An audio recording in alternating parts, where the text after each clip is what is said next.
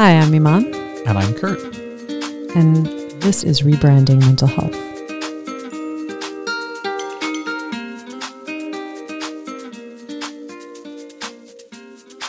Hey, Iman.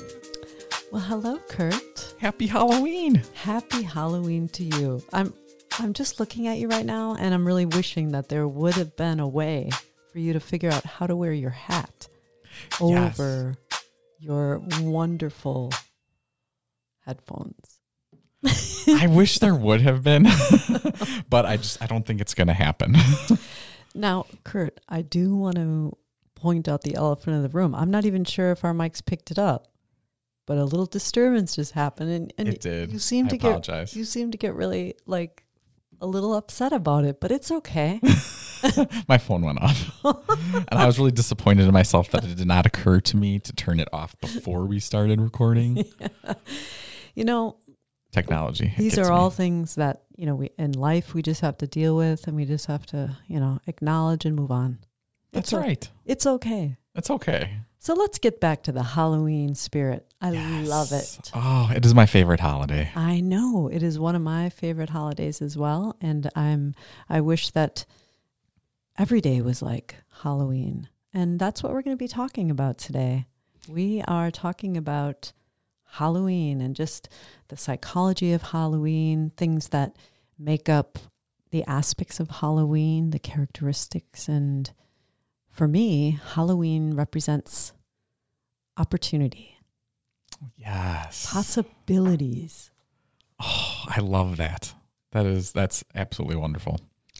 Just a little statistics here that I thought you might think would be interesting is that, did you know that projected spending for Halloween this year, 2020, is $10.6 billion. Billion with a B.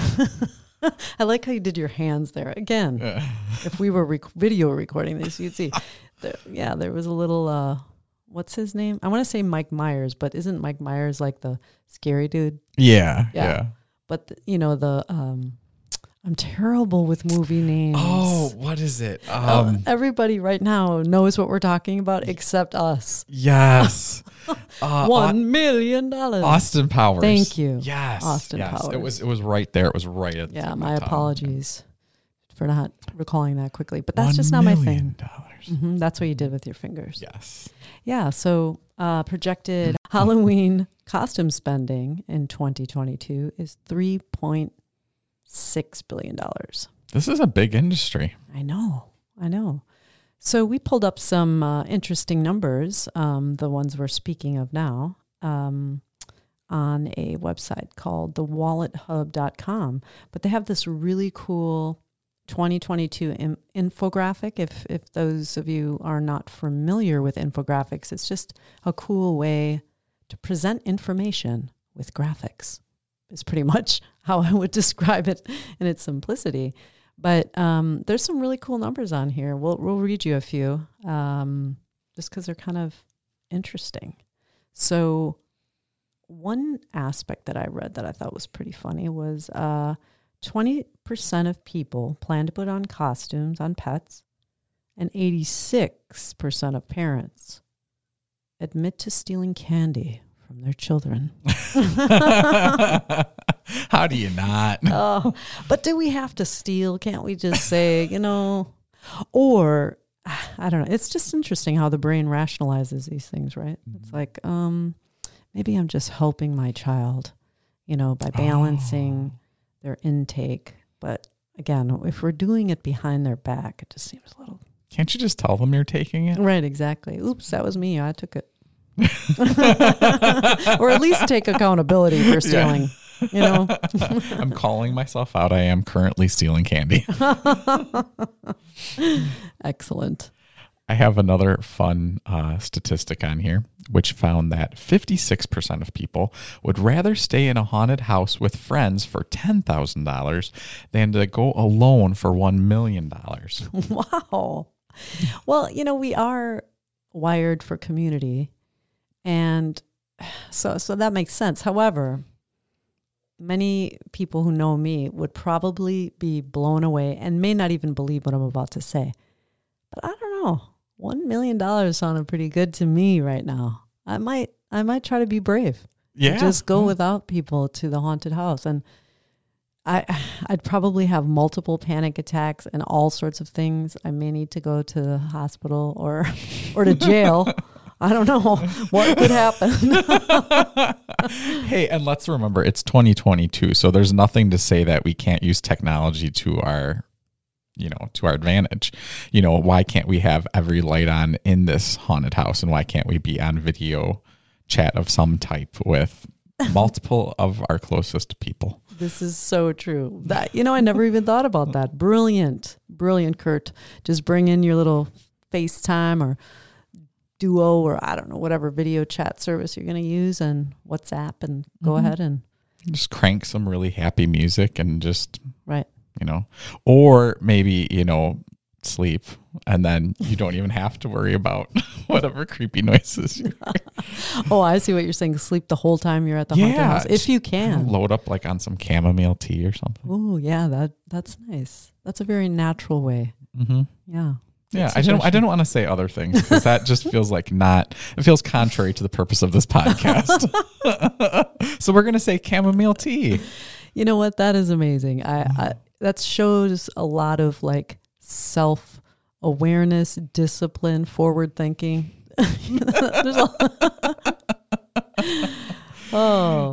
So those were some of the fun facts. Yes. But the topic that we just, are coming back to here is just talking about the fun of Halloween, the psychology of Halloween. I mean, Halloween, Kurt was talking about this earlier, which I thought was really interesting. He said, Halloween, regardless of what your belief systems are, because some people don't practice Halloween or practice the holiday for based on their own belief systems and what they believe Halloween, and maybe, what Halloween is rooted in, some of the origins of it.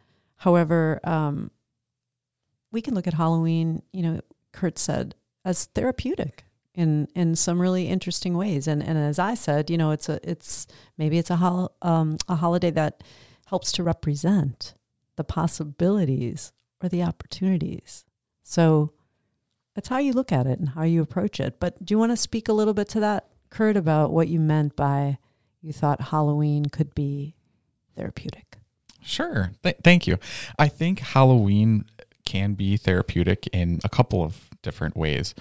The first one that I really want to bring up is the way that it acts as sort of a exposure therapy, almost. Really? Yeah, that's interesting. Can you speak a little bit to that for people who may not be familiar with exposure therapy? Sure. So exposure therapy is a therapy that is used to, well, as it says, to slowly expose you to a fear that you may have, but in a safe environment, in a very incremental approach, not where you're overwhelmed to the point of, complete panic. Mm-hmm. And I think you can get that experience in Halloween. It allows you to process your fears, especially things that, are Halloween adjacent, like death, your own mortality. It allows you to explore some of those things in a safe environment without it having to be so overwhelming. Yes. And we do that a couple of different ways, right? One of them can be through scary activities like horror movies or haunted houses. You can almost kind of it takes the sting out of it, like you can kind of make fun of it. You can lean into the idea of death and all of these morbid things without it completely taking you over and becoming a life-therapeutical scenario, I guess, right? Right. Well, I was just thinking about what you were saying earlier about exposure therapy. And in the therapeutic sense, we would, as therapists, create with the client, we would create in collaboration a exposure ladder, if you will. Mm-hmm. They're referred to as many different things, but it's a gradual exposure. So I would create, if it were a younger client, I'd show them, or an older client, a picture of a ladder. And then we would, on the different rungs, beginning at the bottom, it would be the least amount of anxiety that would cause, an action that you would take that would cause the least amount of anxiety. And then you'd go up. So when you said exposure, you could start doing scary activities such as horror movies, haunted houses. Those are pretty high up on my rung. Now, I have done those, but because there is kind of this excitement when it comes to getting afraid. And I think that speaks to the biology of our primitive brain, our limbic system. That's key in really processing our emotions. And that is the physiological response of fear and excitement really are not very different at all. In fact, they're pretty similar. It's the same kind of heart beating fast, perspiration, all of those kinds of things. So it's really more like the interpretation, the cognitive construct that you're putting to it. I'm afraid versus I'm excited. And so sometimes we make those suggestions to people who are experiencing fear, and it's not a life or death situation, of just kind of spinning it to an excitement. I'm just excited. I'm feeling excited. And see how that works. Isn't that amazing to think about it that way? It is. And it totally tracks too, right? Like, think about Halloween. Why do we watch horror movies? Mm-hmm. Why do we go to these haunted houses? It doesn't make sense rationally on the surface when you think about it that way. Like, why would I expose myself to fear? Why would I put myself in a situation to feel these really uncomfortable emotions? But it makes so much sense when you think about it in that way. We actually get excited. We get very excited when our favorite horror movies are coming on. We get excited standing in line waiting to go into the haunted house. Well, like you said, how are you differentiating between those two? It's a very fine line. Well, I'm laughing because I just went to a haunted house over the weekend, and I have very specific requirements. When I go to haunted houses, I cannot go in the front and I cannot go in the back. I usually am plastered up against the person who's in front of me. So, it's helpful if they're not a stranger. And then just helpful, not required.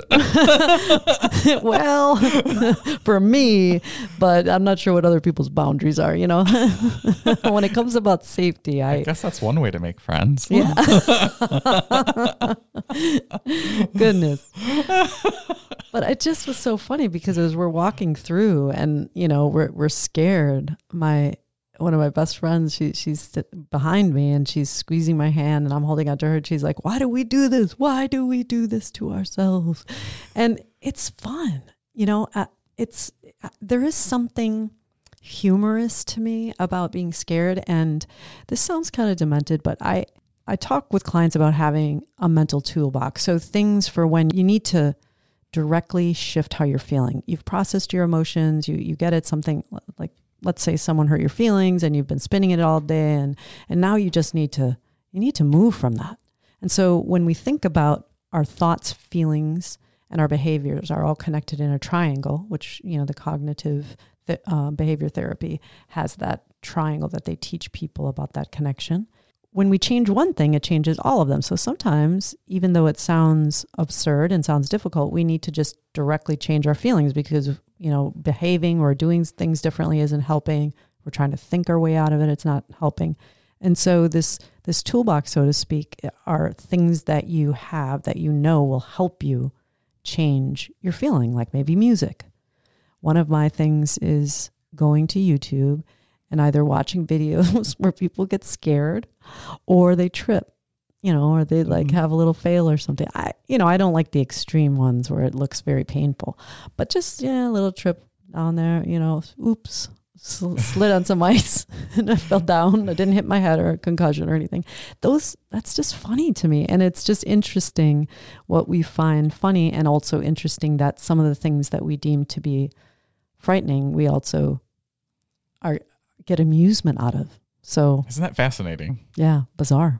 It's a fine line. And, when they say that there's like this thin veil during Halloween, I think that's true literally. Like there is this veil sort of between the scary and the humorous. It's a very, very thin line. Yeah, it really is. That's interesting. And I think that's one of the awesome things about Halloween is there's this duality to Halloween, right? On the one hand, you have this very child-friendly holiday, and it's cute, and there's costumes, and there's cartoons, and there's candy. And then on the other hand, you have this very adult theme, this very morbid theme. You know, you're talking about death. Yeah. You know, and it's always kind of, you know, made me laugh just thinking about that, because those things almost don't seem compatible, and yet they coexist in this one holiday. Well, and it's also, that's a great point, because I think it's also, as you were speaking, I was thinking back to my childhood, and although there were cemeteries and skulls, I didn't really focus so much on the death part of Halloween. And again, there's the history of Halloween, all of that has all of that in it. But for me, I focused on just naturally the things that I liked, the things that made me feel good, which was dressing up and getting candy, and just that modern Halloween, as I believe you had indicated or stated earlier, that it gives us that permission to have fun and do things that are out of the ordinary. And I love that, because I feel most of my life, you know, I just felt like I didn't always follow the conventions at times, when maybe other people would have, like my parents would have been like, you know, can't you just do this? But it allowed me to just feel like I could try on new things and just be myself. And I think that's what Halloween, why I associate it with the possibilities, because you get permission to do that and no one cares. No one points at you and be like, oh, that's weird. Yes. There's no judgment. And could you imagine if every single day we could live in a world where we could try on new things to discover more awarenesses about ourselves? That self-actualization process is supported by others without judgment. Absolutely. That's so true. I'm sorry. I'm taking it in and I'm processing. And you know, it was one of those moments where like there's just nothing to say, because we just wanted to revel in that a little bit. Yeah. Like just let it sink in for just a minute. Think about that. Yeah. And I completely can relate to everything that you had just said. And I think that's one of the reasons I also love Halloween so much. As a kid, it always felt like this is my time to be who I want to be, without any kind of worrying about judgment or kind of repercussion. Just being able to give yourself permission to let out different parts of yourself that maybe you don't usually. Right. And see, again, I love that, because it's not always about, I love wigs. You know, I started wearing them a lot when I was singing and performing. And then I just started to incorporate them sometimes in just my, you know, daily life. Like if I was going out, I was like, hey, I'll wear one of my wigs, because I had so many of them. And it was interesting how I still, as an adult, a grown woman, I still struggled with how I was going to be perceived. Even a lot of times, some of the wigs I wear, people don't even know they're a wig. People who don't know me maybe don't even realize they are, but I did. And so I walked around with this perception of like how I was going to be judged. Even as we get older, this is a very natural tendency for us to be aware of what other people think, because we are wired to be part of a community. So we do have to have a certain level of awareness. However, it should not overly influence our decisions and in terms of what we're doing in life. And as long as we're not harming ourselves or anyone else, I mean, why not? Figure it out. We were talking earlier today about our costumes that we have on today. And are they costumes, or are they just, because that's a whole nother subject, right? About Halloween, about how sometimes people will say, well, what are you? And I just kind of threw on a bunch of things, you know. I wasn't really going for a specific person or character. And I just thought that was kind of interesting. How do we have to be something specific? Right, exactly. And it's so funny, just to let everybody know, we both had that exact same experience, because as I was walking in, I had the exact same thought, because the costume that I'd put on was also not of anything specific. It was sort of just this collection of different things that felt right for Halloween. Yeah, exactly. and we both kind of had the same realization at the same time of, but does it have to be? Does it have to be anything specific, or can it just be, this is how we chose to kind of express ourselves today? Well, and that's what's interesting about our podcast and just some of our topics, is they're so interconnected with all sorts of different things. And we weave this, I don't know, compilation of different thoughts and ideas. And what you're saying right now is part of that. Is we're talking about Halloween, but we're also talking about just the practices of Halloween, and understanding that so much of what we know and what we do and what we believe also comes from our socialization, our programming, which is like media, just what are people saying? And so often, every single year, as Halloween approaches, people say, what are you going to dress up like? Or what are you going to be? And I think that's more common, definitely when you're young. Mm-hmm. What are you going as? And again, that's why we think in that way, because that's what we've been taught to do. And that's just the norm. So it goes back to this idea of rebranding mental health. Why don't we go about it a different way? Why don't we not ask people what they're going to be? Why don't we, why don't we just, who cares?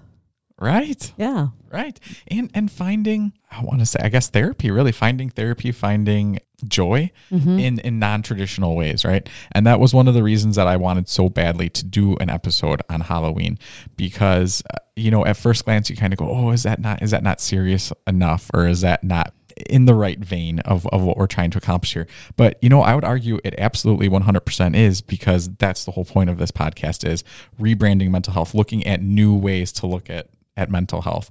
And Halloween, I think, is a great way. It's a great lens to look through to examine mental health, and maybe especially in a light way, in kind of a fun way, and not have to have mental health. I think that's one of the issues with mental health, is it just feels like such a heavy topic, right?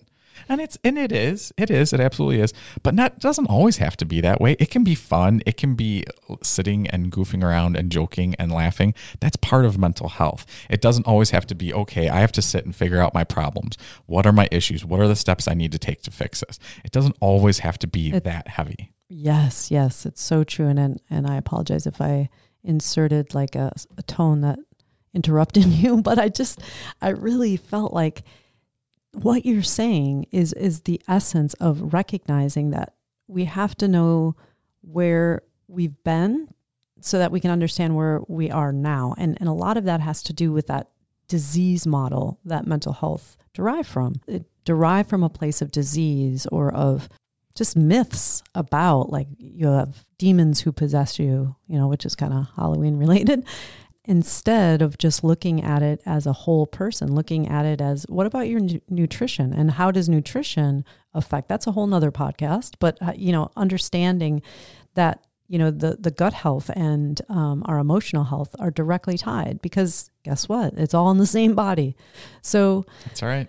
This is great that we are able to come and understand together that, on this lovely Halloween, one of my favorite holidays, we can talk about how mental health today, every day, is important, and rebranding it and shifting our perspective is so important to see some real change in this industry. So thank you for joining us again on Rebranding Mental Health. Take care, everybody. Bye-bye.